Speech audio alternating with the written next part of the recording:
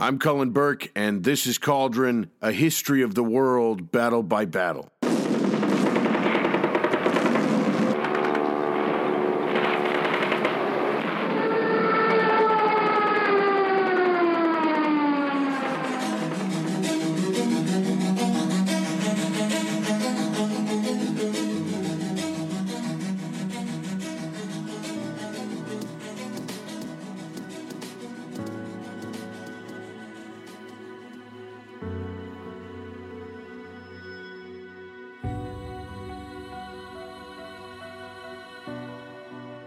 Thank you for joining Cauldron Podcast. I'm your host, Cullen, and today we have a very special guest.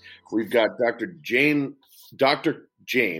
Carl James. I keep making the same mistake where I say James is your first name, but it's Dr. Carl James of the Australian War Memorial. He is the author of the book Kokoda Beyond the Legend. Well, the editor of Kokoda Beyond the Legend. And it is the main source I'm using for this upcoming episode on the Kokoda Track or Kokoda Trail. I've weirdly walked into that discussion without knowing. As an American, Kokoda is a fascinating story, but not super well known in the USA. But the debate between trail and track seems to actually be a thing. Dr. James, if you could just introduce yourself and give us a little background on yourself, and then we can dive right into to the immortal story of Kokoda. Oh, well, thank you for having me. So my name is Dr. Carl James. I'm the head of military history at the Australian War Memorial in Canberra. And for your American listeners who may not know, so the Australian War Memorial is a unique institution because we are three things in one. We are a war memorial to Australia's war dead, so that 102,000 Australians who died from the Sudan in 1885 all the way through to recent conflicts in Iraq and Afghanistan. So we have a very strong commemorative focus. So we are a memorial, we are a museum, and we're also an archive because we have this sense of commemoration through understanding. So you can come to the Australian War Memorial. It's a little bit like the National World War II Museum in New Orleans or the National World War I Museum in Kansas City. Three things in one. And I head up a team of historians. We all have our own different specialties. For me, it is Australia's involvement in the Second World War. And why the Second World War or World War II? Well, for me, because it's the big one. It was my grandparents' war. When I was growing up, I was listening to their stories and their experiences, both on my dad's side and my mum's side of the family. And it was such a momentous, tremendous event. And I say tremendous in the sense of scale, scope, horror, and devastation, that it has always captivated my attention. So I was able to study history at university. And 15 years ago, I took up a job at the Australian War Memorial on a 6-month contract at a very low level. And then, a decade and a half later, they can't get rid of me. So I feel very lucky. And I also tell this story too, because I like to think I am proof that you can get a job working as a historian. You are giving a lot of hope to a lot of our listeners, especially younger people out there right now. They're finding it hard to break into the field. So that's very cool. Oh, man. Absolutely. I mean, 2020 would be a very tough year for any college student, for any recent graduate, any museum studies kid. It's pretty hard. And then moving into 2021, hopefully things will be better. But I am proof you can get a job. You got to hustle. And there's so many of us out there who do this stuff for free. Podcasting, Twitter, social media stuff, Battlefield Tour, Battlefield Guide. Using social media is a great platform to share our stories and passion to connect. But there are those jobs out there. Sometimes you've got to work hard, sometimes a bit of luck, but they do happen. So I'm very mindful that I feel I have one of the best jobs in the world working as a military historian, talking to people about Australia's involvement in the Second World War. So thank you for having me. Well, so you hear that, kids out there. If you try hard, a little bit of luck, and hustle, and you could very well get that job at whatever museum it might be, telling the stories that we find important, which brings us, I think, to what we're talking about today, Kokoda. In the U.S., we are fascinated by D-Day. We are, I think there's a kind of resurgence of interest in the Eastern Front. Very, very popular to talk about the aircraft carriers and the kamikaze of the Pacific, but rarely do Americans kind of dive into what the allies to us were doing during the Pacific War. So you don't see much about Burma. You don't see much about the various islands and what the other allied forces were doing. And Kokoda is kind of it's a funny thing here. It's like, a true World War II fanatic when you say Kokoda and they're like, oh, let me tell you about this book I read. Or, oh, yes, I know all about it. You can kind of weed through some of the chaff of historians or World War II fans if they know what Kokoda is. What does Kokoda mean or what is the Kokoda track or trail? And if you could explain the distinction, because I know a lot of Americans are going to be like, what the hell is he saying that for? But where does Kokoda sit in the firmament of Australian battles? Most Americans think of Australians, Anzacs, as these weird superheroes that show up whenever there's a world war and they pull a Gallipoli, or, they just show up and save the day, or pull the English or the British ass out of the fire kind of thing. Yeah, that's a great question, because it really taps into the changing nature of commemoration, but also probably war remembrance within Australia, but also more widely. So from an American point of view, or really even a non-Australian point of view, certainly from a Japanese perspective, Kokoda was pretty much a fringe for fringe campaign. It is unique in that it is a very strong Australian story. So back in 1942, the territory of Papua was an Australian territory. The campaign itself on the ground was fought solely by Australian troops, as well as our Papuan allies and Papuan soldiers and Papuan carriers. So it's a strong Australian fighting part of the story. The High Command, too, was also Australian. So you have the tactical leaders that are Australian up through brigade, division, and then within New Guinea Force headquarters, the High Command is being directed by an Australian officer, which is somewhat unique. Yes, you do have MacArthur, or General Douglas MacArthur, who's arrived in the scene a few months earlier as the overall theatre commander.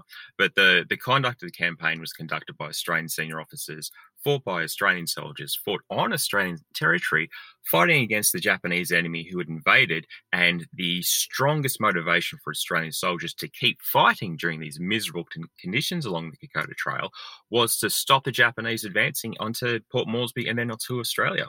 So it's the very strong Australianness that makes Kokoda resonate with Australian people. But it wasn't always the case. During the Second World War, Kokoda was only one of many campaigns that Australians fought during that conflict. Keep in mind that Australian forces, we went to war on the 3rd of September 1939. Australian airmen who were in Britain at the time were immediately flying into action. So for Australia, ours is a 6-year war. We're the third country we went to war straight away. And we have Australian airmen, sailors, and soldiers fighting all over the globe. So Kokoda was only one conflict. At the end of the Second World War, it was actually the Rats of Tobruk who had held the port city of Tobruk in Libya in 1941, who were really the celebrated heroes of the Second World War. And it's not until about the 1980s and the late 80s, but really the 1990s, that Kokoda sort of becomes quite prominent. And it's because it is this very strong Australianness. Whereas at Tobruk and later on at El Alamein, Australian soldiers are fighting and participating in key battles. And I would argue that our involvement in El Alamein is probably the most significant land fighting that took place, that we contributed to. But there we're fighting alongside the British Commonwealth efforts, and it's very easy for the Australian story to be lost as part of that wider British Commonwealth story. Whereas at Kokoda, it's pretty much all about the Aussies. And that is why it kind of resonates more than, say, either later New Guinea battles or into Borneo in, say, 43 or 45. So it's a very strong Australianness. And we see that played out because also happening in the 1990s, there was Prime Minister Paul Keating, the Australian Prime Minister. He was pushing a very strong Republican agenda. So it supported his notion. So he was kind of talking it up. And you have people actually going to the battlefields and making the track for themselves. And what we've seen with Australian historiography, and is what is important to us, it's the campaigns and battles, whether it be Gallipoli, the Western Front, Long Tan, Vietnam, and now Kokoda in Papua New Guinea. If you can go there yourself, and if you can walk the trail, walk the track, get some sort of an experience, and that helps the public memory, people engage with it. And Kokoda itself is a deceptively simple campaign. It only ran for 4 months, from July through to November 1942, and has a really clear beginning and middle and end from an Australian perspective. The Japanese land, they make their way across the Yellow Stanley Range. They're eventually stopped at Imata Ridge or Uriwaiwa, and that's in September. And then from September through November, they fall back and the Australians push them. So you've got the Australians follow up. So it's a pretty simple story, easy to comprehend or easy to get your head into. But what we've also seen now, it's not so much the detailed battlefield narratives, it's not the individual commanders, the tactical decisions. It's what the Kokoda Trail has come to mean. And what we've seen in those figures and the way they've been celebrated are these notions, all these attributes of, courage, mateship, endurance, sacrifice, because you can pull these qualities out and they fit very neatly into the Australian type, our Australian national identity. So you've got a lot of things happening in that Kokoda space that you just don't get when you're thinking about, say, the Battle of Slater's Knoll in Bougainville in 1945, or the landing at Balikpapan on the 1st of July 1945 as well. So it's really, there are too many things happening going on, whereas Kokoda seems to be quite simple, and that's partly why people have latched onto it. And that's also why you will get that debate over Kokoda Track versus Kokoda Trail. Often it's being set up in a nationalistic point of view. Now, from my perspective, far too much time, paperwork, ink, abusive emails has been spent on, is it the Kokoda Track or is it the Kokoda Trail? Like, that's the only thing that people seem to care about and get engaged with. And I find it incredibly frustrating. One, because they get abused by it and trolled.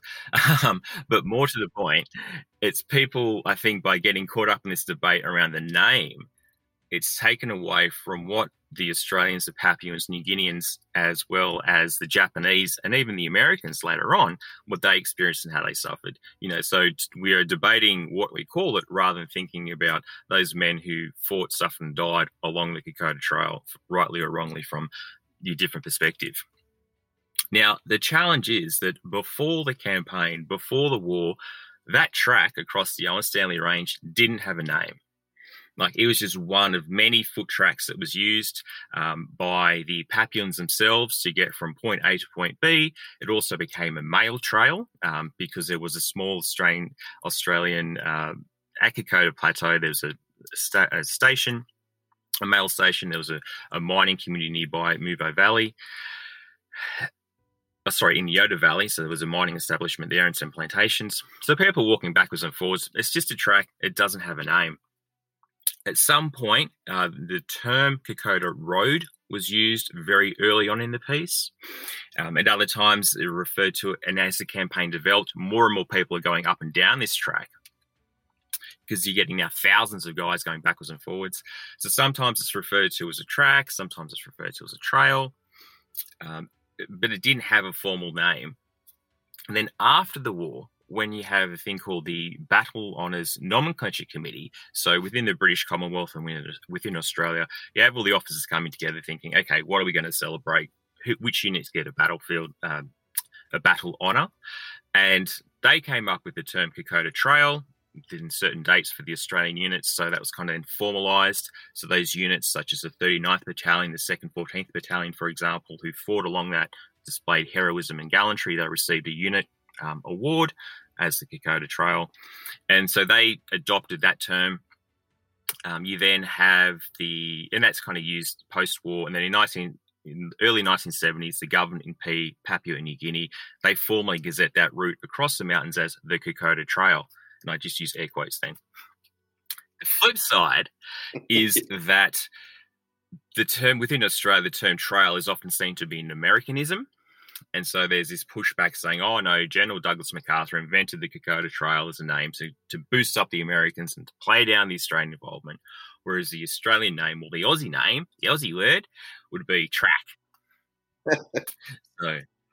Well, I hate that I entrapped you in explaining that and taking time to discuss it, but I can't imagine the amount of time you must spend on it, because I've been covering Kokoda for about a week now in social media, and I've received more emails DMs and comments about whether or not it's a track or a trail than I did about whether or not the bombing of Dresden was an appropriate action by the Allies. Like, more people find this minutia to be fascinating and debate-worthy than the firebombing of a city, which I find wild. But let's move on from that, just so that we don't, use up any more resources or air talking about that.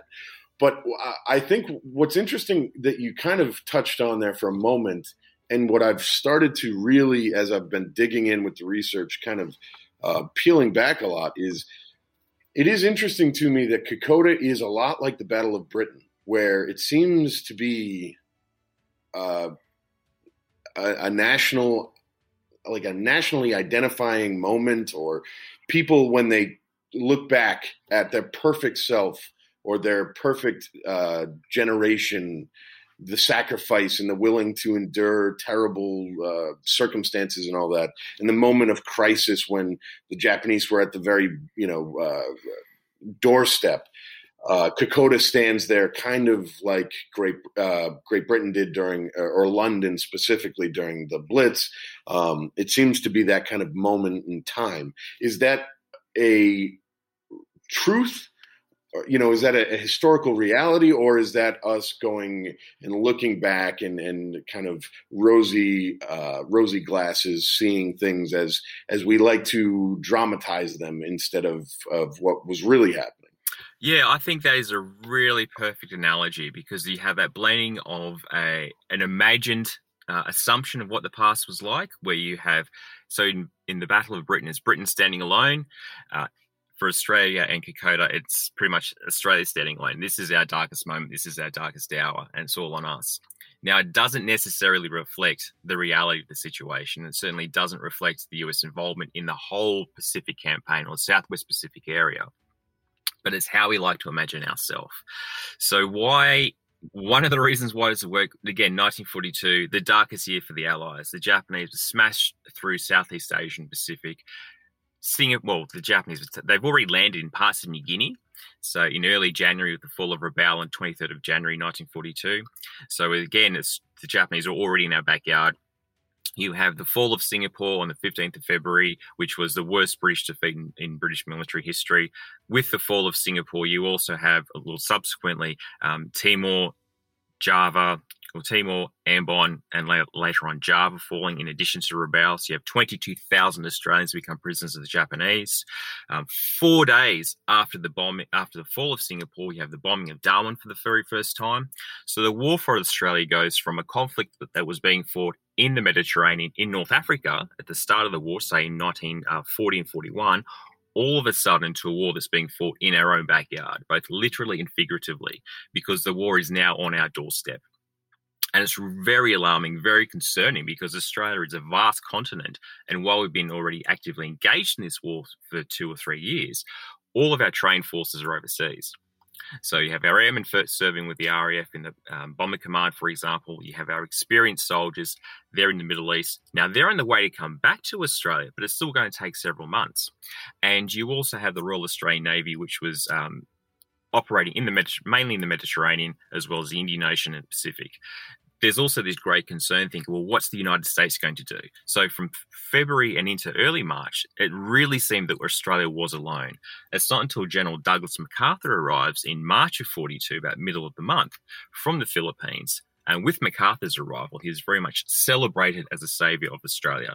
Now, MacArthur talked that image up himself. But famously.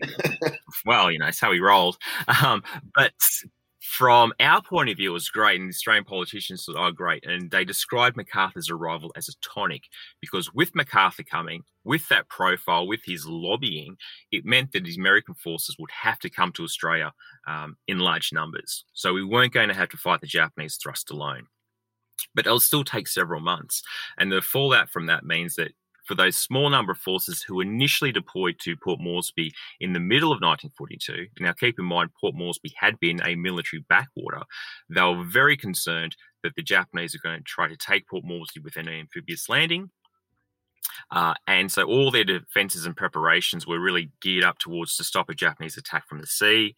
hadn't spent a lot of time preparing about the back door, about this possibility of an overland advance along the Kokoda Trail, along the Owen Stanleys.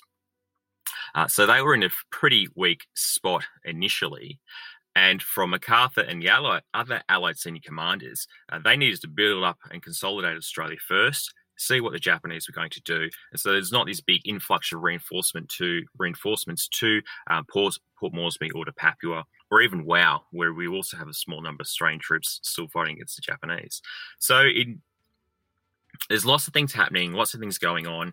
And it is that imagined sense of us Australians like an underdog story, and Kokoda sums it up very well. There's this notion the Japanese were better trained than our guys, that there are more numbers than there were more Japanese soldiers involved in the campaign than the Australians, which isn't necessarily true.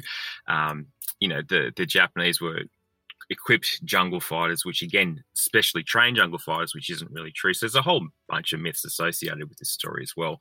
But our plucky underdogs and that resilienceness sort of stuck it to the end. Now the flips, and so that's why it is this imagined sense of Australian values, Australian attributes, doing it for ourselves. But it is imagined because it doesn't take into account the wider strategic part of the war. So why the Japanese making an overland advance to Port Moresby is because they've suffered a big naval defeat, first at Coral Sea, and now while there was a very small Australian contribution, it was largely conducted by the United States Navy. So you have the defeat at Coral Sea in May, and then later on in Battle of Midway in June, the Japanese forces are decisively defeated. So from Australian point of view, we're talking up Kokoda, but we're not really giving enough attention to Coral Sea or Midway, and certainly Guadalcanal, which was the other parallel campaign which runs at this time, is almost, I won't say overlooked, but it's certainly understudied and its significance hasn't really been fully addressed to Kokoda and the Papuan story. Why is Guadalcanal important? Because from the Japanese, they've advancing into the Southwest Pacific area along two axes. So they've taken Rabaul at the start of the year. They want to get Port Moresby because they want to take off, cut Australia off from New Guinea and then the United States. But the Japanese are also advancing through the Solomon Island chain. So that means they capture Bougainville, run down the Solomon Islands, and they want to get to Guadalcanal. Guadalcanal is much more important than, say, what the Japanese are doing in Papua. And so during the course of 1942, as our guys are fighting along the Kokoda Trail, from August, you've got the US forces becoming increasingly more committed in Guadalcanal. And by September, the Japanese commanders in Rabaul are saying, we've got to pull back from our, say, General Hori and the South Seas Force along the Kokoda Trail. You need to pull back to Buna. We're going to reinforce all of the Japanese forces, and we're going to concentrate on Guadalcanal because that's going to be more key. That will be key. And so that's why partly why the Japanese forces come back across the mountains, is because of that pivot to Guadalcanal.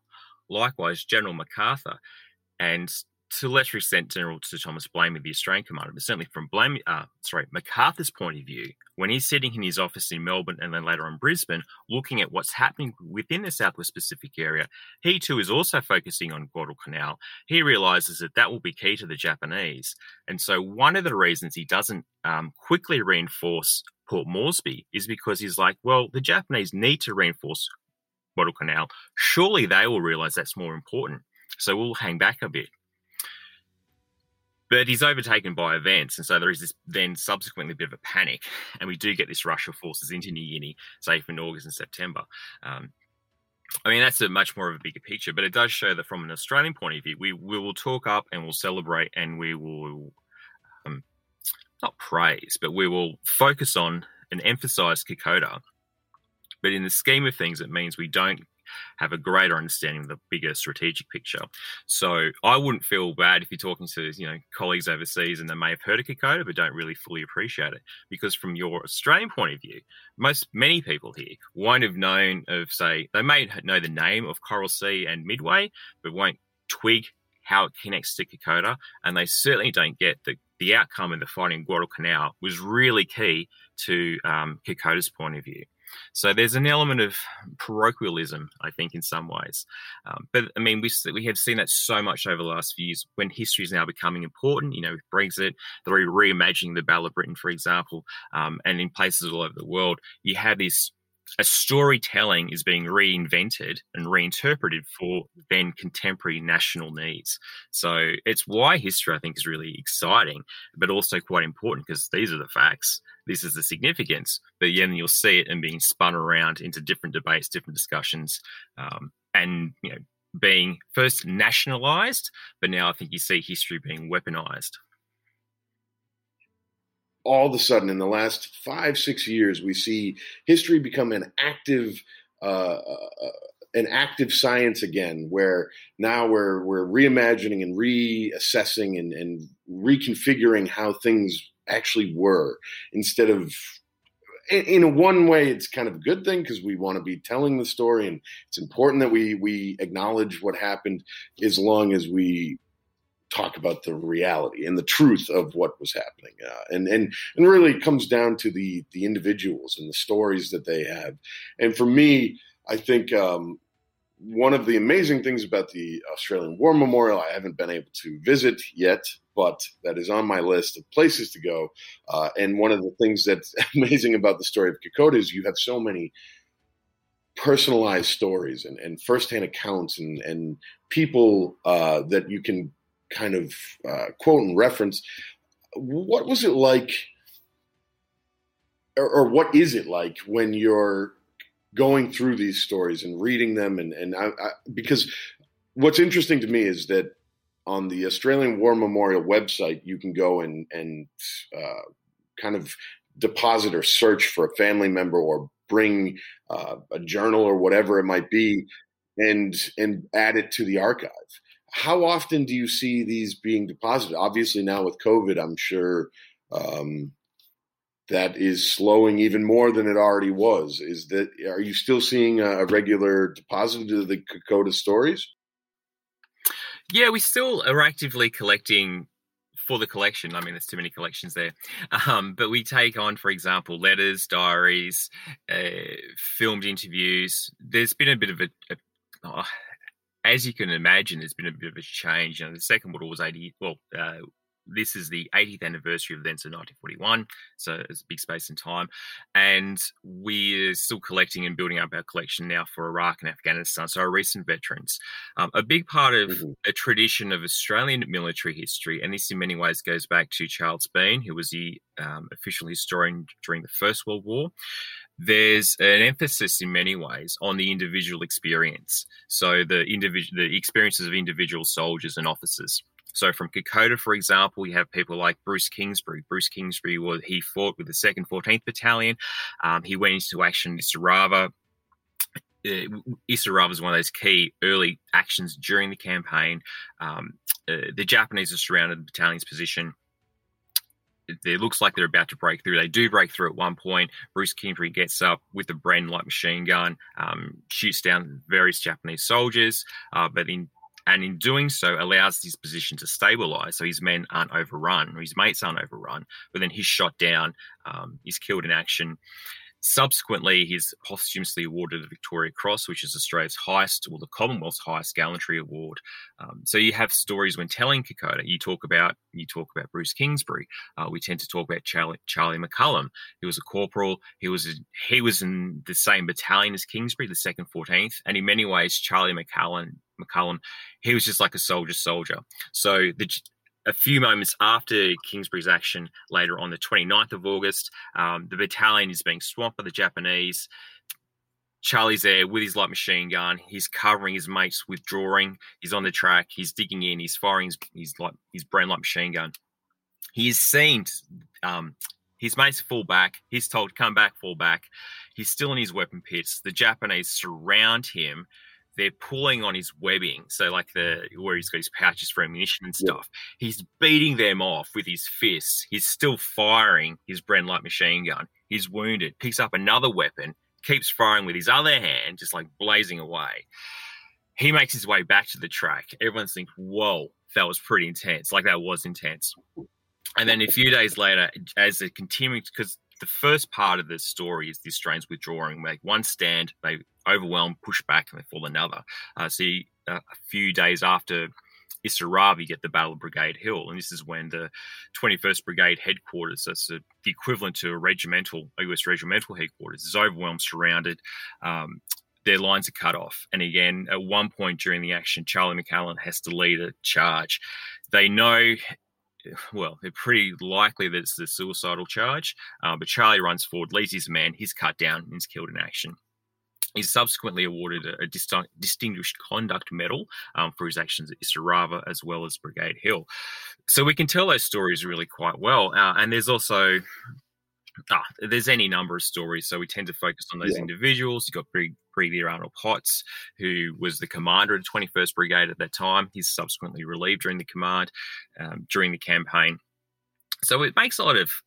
We have a tradition of talking and focusing on individuals and telling about their individual experiences, which is great storytelling. In some ways, the downside of that approach to Australian military history is that we tend to miss the strategic, and we certainly miss the Allied perspectives or even the enemy perspectives. So one of the things that's really missing in our stories of Kokoda is the Japanese perspective. Now, partly that's because... I'll go back a little bit. So we do have this approach and tradition of writing about Australians really well and individuals. Partly we can do that because we have a good collection of source material. So we have letters and diaries.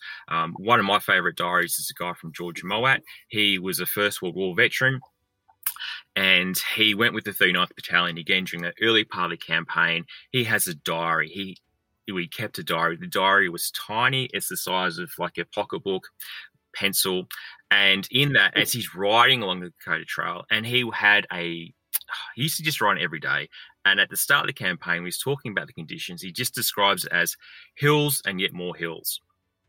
And he was riding at night, he was riding under his ground sheet, he had a candle, and because later on is this accompanying material, and basically he's writing his diary, and you can see he burnt his watch because he was underneath the ground sheet by the candle, just trying to fill in his diary, and it was so close because you couldn't reveal any light because you don't want to be tracked by the Japanese. He burned his watch while writing out his diary. It's a great little diary. He survives that campaign, but then later on he's killed at Buna. We have that story because the family donated his letters and diaries to the Memorials collection. We also have official reports, so war diaries, so the unit diaries kept by the commanders. Now, the original ones for Kokoda are actually destroyed during the campaign, so they're written retrospectively, and you have people like Ralph Honor, who took on command of the 39th Battalion.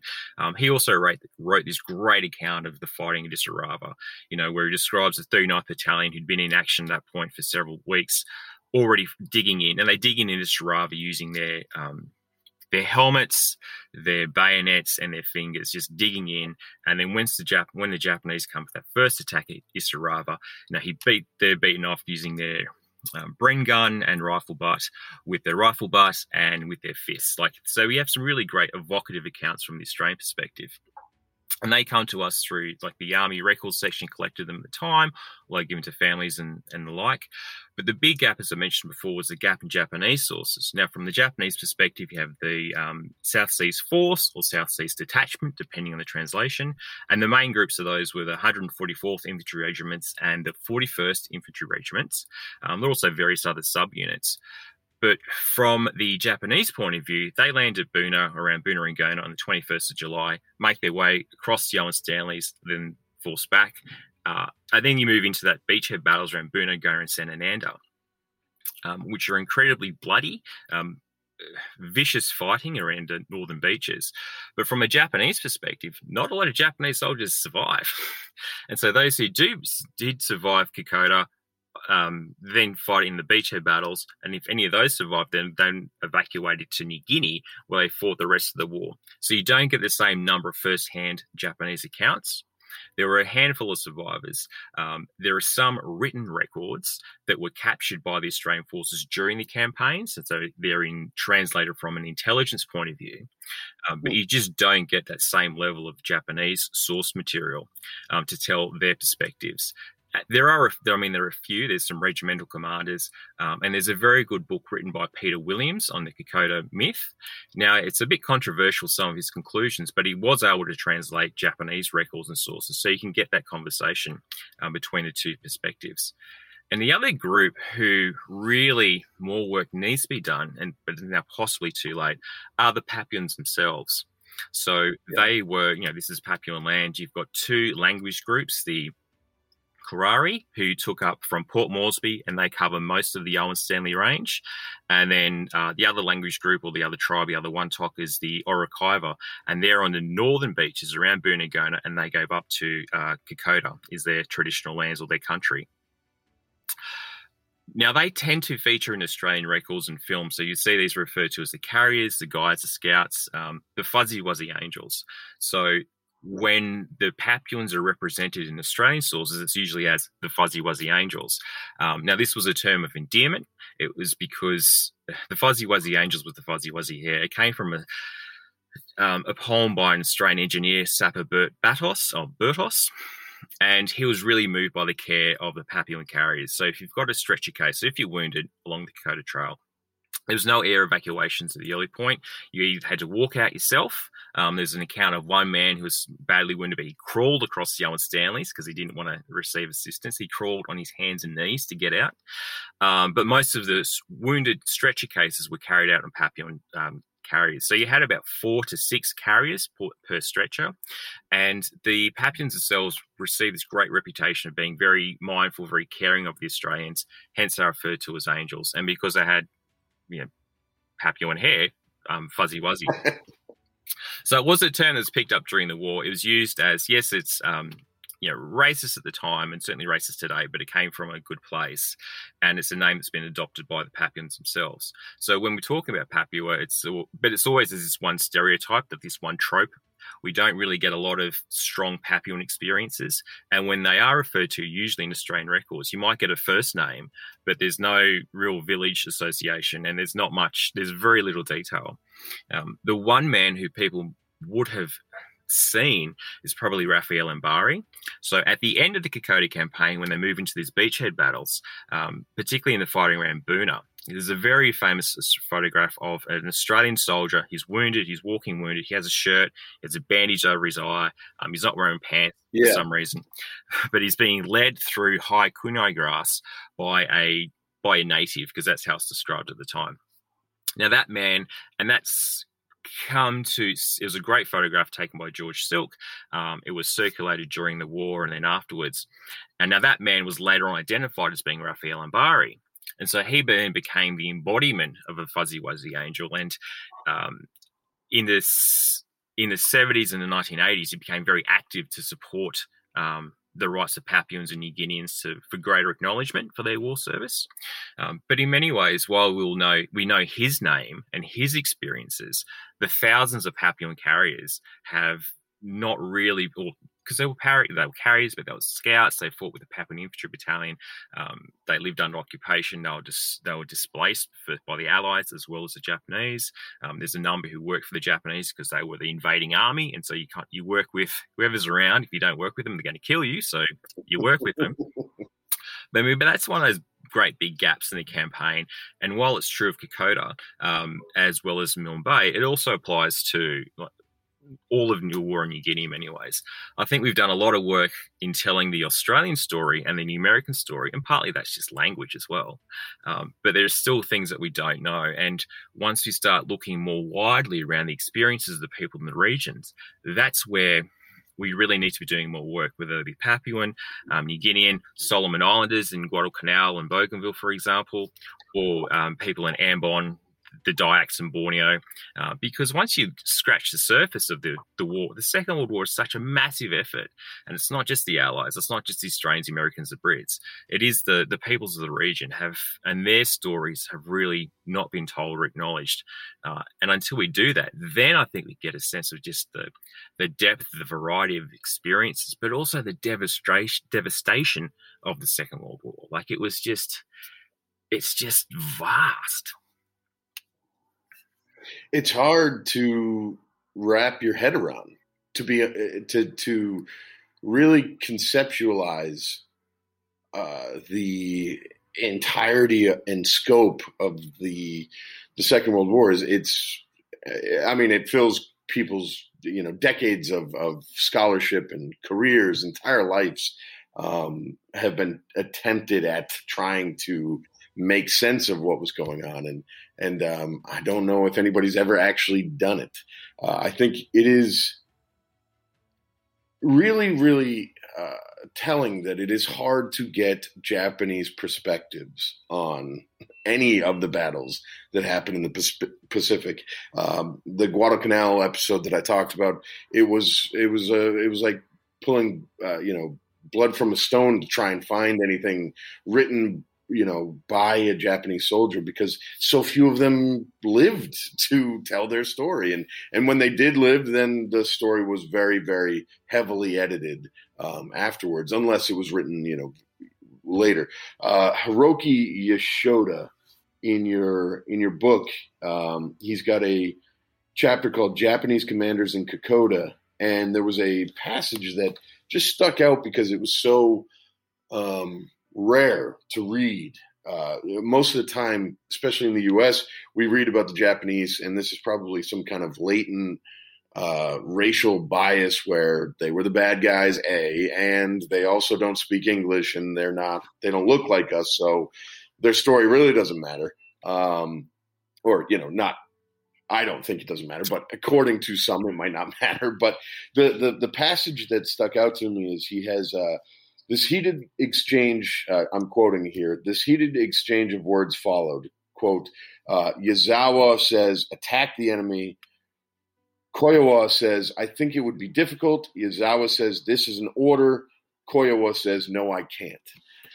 That is so rare to see a human version of a Japanese soldier. We so often see them as these automatons of war and bonsai and samurai swords and just charging into machine gun fire.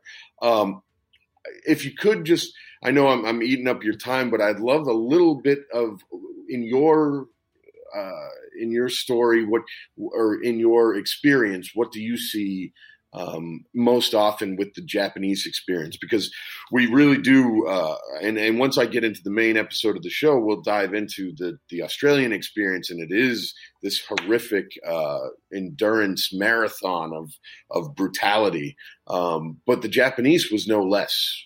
Their experience was no less. Do you see that in your materials? Do you see the same thing? Oh, absolutely. I think if you were to sum up the Japanese experience, particularly from a soldier point of view, it is one of hardship, depredation, and death. We do focus on the Australian experience for a range of obvious reasons. It's us, it's our story, the records. We have the film. Damien Paris' film Kokoda Frontline was hugely important in terms of shaping the imagery. So this was a film that came out, filmed at the time, in 1942, and released at the end later in the year, awarded the Academy Award. That was very important to shape Australian and Allied understandings of the campaign, particularly the conditions, and that's what people really latch onto. It's why Kokoda is more prevalent, say, Milne Bay, and I need to give a shout out to Milne Bay, the Battle of Milne Bay, which was fought at the same time as southeast tip of Papua. But in many ways, the Japanese experience is totally different. So while I've already mentioned to you about the Fuzzy Wuzzy Angels and the Carriers, for example, from the Australian point of view, the Japanese experience and motivation was totally different. So you have a largely conscript Japanese force. Both the 144th and the 41st Infantry Regiments were mainly made up of soldiers who'd been conscripted. Many had already fought in China. They'd already fought in the early part. So the 41st Regiment fought in Malaya at the start of the Pacific War. The 144th had taken part in some of the earlier island campaigns, seizing an island in the Southwest Pacific. So they were already combat experienced. Sent to Rabaul, then they sent to New Guinea. Now, General Hori, he was a Japanese commander of Southeast Force, when he first got his brief, and he said, all right, we're going to land on the northern tip of Rambuna. We're going to see if we can get across the mountains. Hori was like, I don't think so. I don't think it can be done. So you have the initial commander. It's like, maybe not. But he didn't really object strongly enough. So while he was reluctant, he then committed his force to doing it. And from the Japanese perspective, the Australians had limited intelligence, very poor maps. Initially, they were just like a sketch outline. That's all we had to go with. We had poor maps. The Japanese, however, had virtually no maps. Their way of advancing was really to follow the contacts that they were having with the Australians. So the Australians are shooting at them, so we're going to continue walking. Just go towards you march the drums, march the sound of the guns. Pretty much that's what they're doing. Their point of view is capture that next ridge. Now, if you've seen the silhouette of the Owen Stanley Range, it's just like a zigzag. Unbelievable. So as soon as you take one ridge, you can see, well, there's the next high ground. So they're advancing to the sound of gunfire, to the contacts, and they're always trying to get to the high ground. The disadvantage with the Owen Stanley Range, it's always high ground. So I had to just keep on going forward. Their supply lines were, the Japanese soldiers themselves only landed with very minimal rations and supplies. So they had something like a week's worth of rations with them in the first place. They weren't able to develop the strong supply lines that the Australian forces were able to do. So while the Japanese did bring with them some conscripted Korean labourers and soldiers from Formosa, as well as a number, like several hundred carriers from Rabaul, so Solomon Island men who were rounded up and brought over as carriers. Their numbers are quite small and nothing like what the Australians had with the Papillon carriers. So their supply lines are almost non-existent. As the Japanese keep advancing across the mountains, particularly from September and into October, their long lines of communications are being harassed by Allied aircraft. They are not getting food, not getting resupplies. They're not really getting much of a take-up of reinforcements. The Japanese are actually, a motivation for them to keep going is because once they capture an Australian position, they see if they capture an Australian dump, a supply dump, they get food. So they've got to keep going to get their resupply is actually just living off the ground, taking the Australian supply dumps. The Japanese are carrying their wounded with them forward, because we're unlike our guys who were then being evacuated with the Papillon carriers and Fuzzy Wuzzy Angels and stuff. The Japanese are carrying their wounded forward because I think, well, if we just get this next to that next ridge, then we'll get to Port Moresby. So they're moving forward. So not a lot of food, not a lot of resupply, being harassed by Allied aircraft as the campaign goes on. By the time they get to Uriobaiwa, which is their southernmost advance, it's said that at night they could see the searchlights from Port Moresby. So their destination was almost in reach. Now, what we now know is that even today, it takes about an hour to drive from Port Moresby to the base of the Owen Stanley Range. And that's, there's a bit of a highway. But then once you get to Bamana, it's just it's the same road, basically. It's open country. It's a little bit like so it's open country and rolling grasslands. There's gum trees. It's a little bit like the Australian bush outside of Sydney or Canberra. And there's parts of in Southern California that look kind of similar in the countryside. Okay. So had you gotten a force across the mountains, they quite likely would have been shot up by Allied aircraft anyway, because there was no air support for the Japanese, and there was certainly no tactical air support. The soldier, so Horry on the ground wasn't able to coordinate any air support at all in the air cover. So you'd have an infantry force that make its way across the mountains, then probably only to be shot up on the grasslands anyway.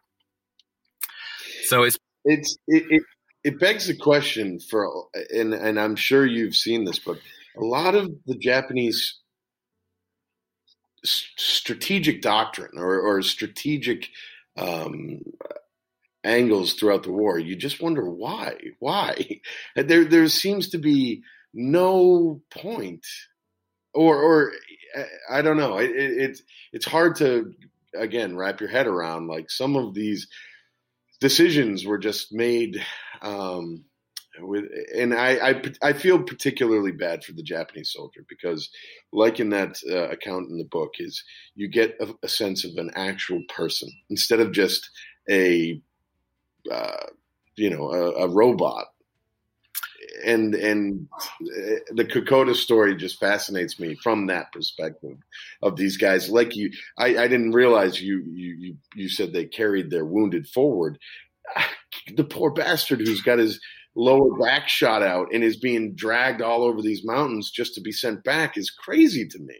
Well, when they had to turn back, it was heartbreaking. And there is a Japanese war correspondent who went with them, and we get this account from him. And he describes how, with tears in their eyes, they had to abandon their men and then fall back across the mountains. And so General Hori, who was the Japanese commander, he received the order, it looks like twice, to retreat, or not to retreat, but to advance to the rear, to fall back towards Buna. He ignored it the first time, but kept going for another day. But by that point, he's like, okay, we're not going to break through. We're going to have to fall back. And they had to abandon many of the wounded, or just left to their fate. And so from the latter part of September into early October, as the Australians then moved back across the mountains, now keep in mind, the Japanese actually fight, the main body of the South Seas Force does evacuate back to Buna and the beach, or towards the beachheads. But they conduct very successful rearguard actions at Templeton's Crossing and then Eora Creek, where they really stop the Australian advance. But as the Australians are going back across the mountains, there are many, many accounts of just seeing Japanese corpses left by the side of the track. So they were died from malnutrition, starvation, and disease. The Japanese soldiers themselves are really just living on a handful of rice shared between their squad. It's at Eora Creek, for example, once the Australians take that position, they find the first instances of Japanese cannibalism. So these were Australian soldiers who'd been killed, their bodies been recovered by the Japanese, and their thighs and buttocks had been cut out and eaten as flesh. Now, that occurs periodically throughout the campaign. You will also see this in Buna later on, in Bougainville in 1945 and other parts of New Guinea. It wasn't a systematic approach, but it happens here or there. And it's just from total and utter desperation. So the Japanese, and that's as they're fighting their way, and that's really on in the piece. It also speaks, the flip side to that is from the Australian perspective, it then motivates them even more to continue fighting against the Japanese. It reinforces that notion of them being dehuman, of otherizing them. There's only a very small number of Japanese soldiers who were taken as prisoners during the campaign. And if you see them, they are emaciated, they're incredibly gaunt. They're not the supermen of, say, February of 1942. By July and August, September, October, they are emaciated and in a very poor condition. And this also happened at Milne Bay, which is fighting around the same time in late August, early September. So it's the Japanese experience is just horrific. And then once you get into the beachhead battles of Bunurong and Sanananda, they're surrounded, they have their backs to the sea, they're dug in, very strong fortifications. So you've got overhead cover, trenches. They use, rather than being concrete pillboxes, you've got timber pillboxes, but very strong fortified positions. But the conditions within that position was horrific. Because the Japanese are suffering large numbers of dead, dying, defeat, many Japanese soldiers are actually wearing gas masks, or they're found to wear gas masks just from the stench of the dead bodies and the corpses. By that point, there's much more examples of cannibalism, both from Australian dead, American dead, as well as some Japanese dead, where the guys are just trying to survive. And it's just absolutely horrific. And you also have that culture for a range of different military points of view, the indoctrination and cultural, where Japanese soldiers don't surrender in that early 1942-43 period. Partly, and there is any number of accounts of Australians and Americans approaching wounded Japanese soldiers, and Japanese soldiers, just popping up, getting off a couple more rounds, detonating grenades, faking death to bring in assistance to then attack. So by this point, you have a real, I won't say ruthlessness, but certainly very hard Aussie diggers and US GIs, because the Americans by this point are coming in, having landed at Cape in on the northern coast around Oro Bay, and they're fighting in Bunurong as well. So you've got, for the first time, Aussie diggers with your American GIs fighting against the Japanese. And while we tend to talk, and we do focus on the Australian experience, from the Japanese perspective, they called New Guinea Hell Island. It was the island of death. 100,000 Japanese soldiers died in New Guinea, like Papua and New Guinea. And most of those men have no known grave.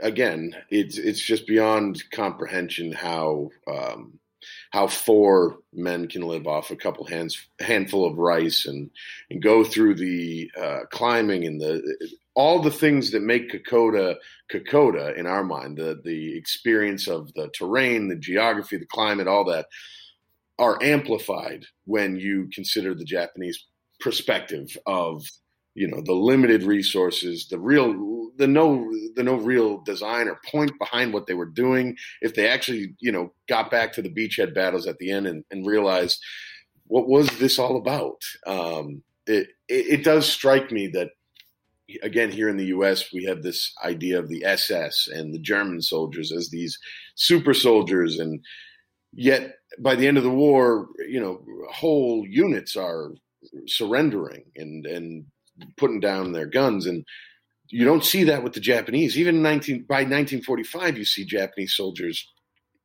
very few whole units turned over their weapons and surrendered. And you saw again at Kokoda, it's kind of that just bizarre otherworldliness that maybe isn't appropriate to apply in the sense that it makes them different, but from viewing it from the distance of time, the Japanese soldiers do seem more otherworldly to me as I research them, because I don't understand how I can see how Australians are able to deal with what they deal with, because they're a hardy people. They seem to be very capable and handy. But I can't understand how a 19-year-old kid from downtown Tokyo, ends up in the Owen Stanleys eating a handful of rice or maybe his friend's thigh and coming out the other end. That it blows me away. It's incredible in terms of what they endured, the way they persevered, but it's also still a massive contradiction. So you've got the not highs, but the ability to endure, just to get on with it, because really they didn't have any options. But then there's also the other parts of the extreme brutality and violence. So at Milne Bay, for example, the Japanese land, while we talk about the privations of Kokoda, those soldiers have been in action for weeks, if not months, some of them. You compare that to the actions, different Japanese units, but they land at Milne Bay in the 27th, 26th of August, and they fight through to early September. So that was a decisive defeat of the Japanese amphibious landing. Milne Bay is a really key battle. But even there, early on, you have there's a number of Papuans. You made a mention of it earlier, so I've got it circled to make sure that I give due attention to Milne Bay. Got to come back to Milne Bay. Can't forget Milne Bay. But at Milne Bay, the Japanese capture a number of Australian prisoners who were taken, as well as local Papuans, and they're tied up with wire behind their waist, they're tied to coconut trees, and they're bayoneted to death and stabbed to death. So it is incredibly brutal in terms of them. And this is the start of the campaign when they're basically winning. They don't need this type of stuff. It's not like they haven't lost yet. So you've got the extremes acts of violence, different cultural norms, different a military structure, large conscript force of largely young, I won't say ill-educated, but not highly educated soldiers.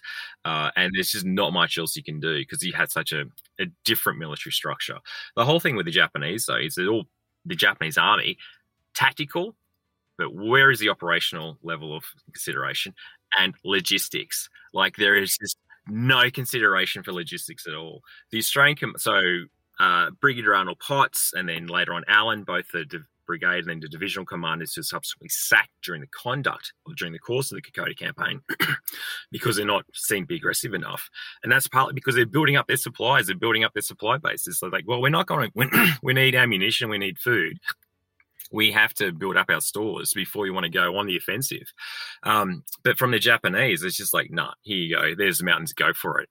And you see this throughout the New Guinea campaigns, throughout fighting in Bougainville in 45, the Wewak. It's just, and elsewhere, like Burma. Like, come on. Like, seriously, where is the lack of logistics is just phenomenal. And it's amazing that it continued for so long. It's why Monty gets such a bad name in the U.S., but I'm sure his Australian soldiers loved Montgomery for taking his time to conserve all of his resources and supplies. But Rommel is sexy because he's always running around on his last drop of gasoline. Tanks flying through the desert. But it is stunning how little time and energy went into Japanese supply and logistics. Like, it's brilliant if it works. You know, if you go and do it the first time and you don't spend anything on it and it's successful, bully for you. But man, the war would have been different if they had spent even a portion of the time and energy that needed to go into logistics. But anyhow, I'm sorry. I'm rambling here, and I've used up more of your time than I already said I would. Dr. Carl James, the military historian for the Australian War Memorial, author of Kokoda, Beyond the Legend. It's on Amazon. It's an excellent read. I'm about 3/4 of the way through. It's been a fantastic source. I really, really appreciate it. I want to touch on one quick thing before we go. Is there anything coming up? I know 2020, 2021 was probably, or 2020 was probably a wash, and 2021 we'll see what happens. What's going on for the 80th anniversary of Kokoda, 1942? Anything at the memorial that listeners can be? We have a lot of Australian listeners, so anything that they can be looking forward to, or anything that we can get involved with from outside of Australia and support, or what do you guys have coming our way?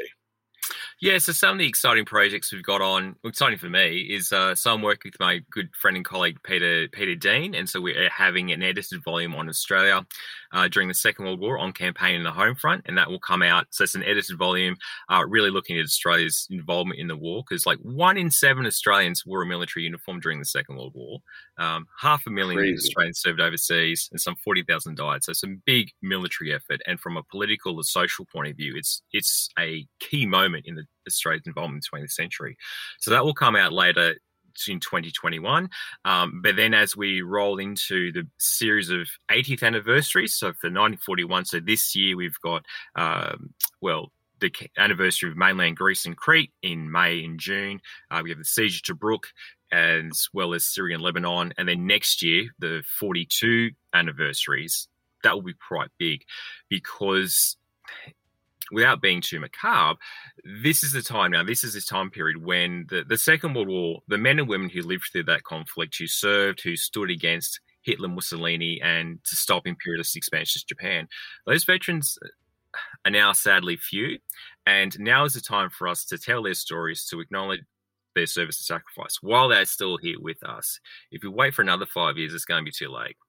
So we will be doing a lot of things at the memorial, to commemorative events, webinars, special commemorative ceremonies. And the best way to stay involved is really to look at follow the Australian War Memorial on all the socials. I'm on Twitter. I'm often tweeting about Australian military history, or museums, or military history, I should say. Check out those platforms, Facebook, Instagram, Twitter.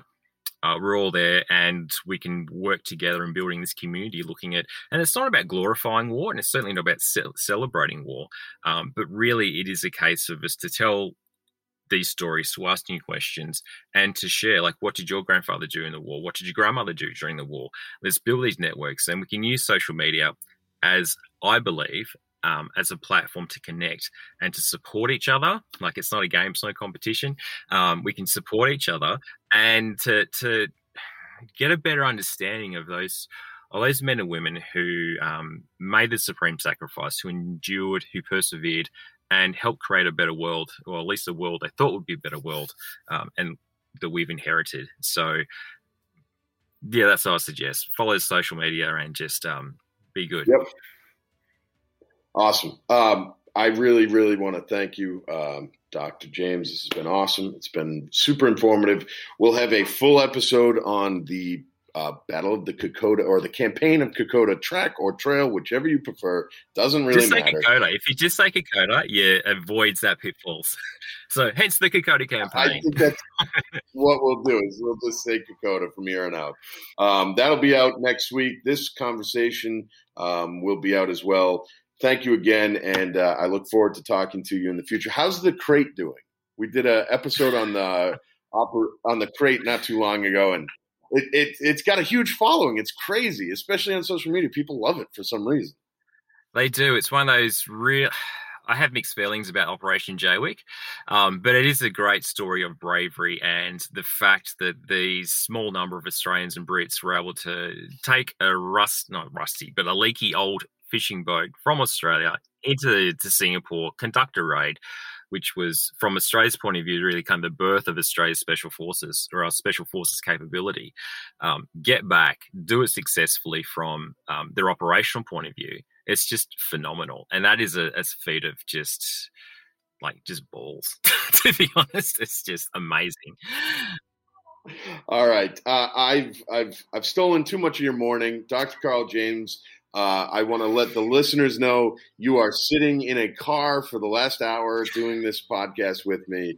It is a feat of endurance of its own kind. Thank you so much. It's been a real pleasure, and we will definitely have you on in the future. Maybe we'll do an episode on Milne Bay or some other, definitely Gallipoli at some point down the road.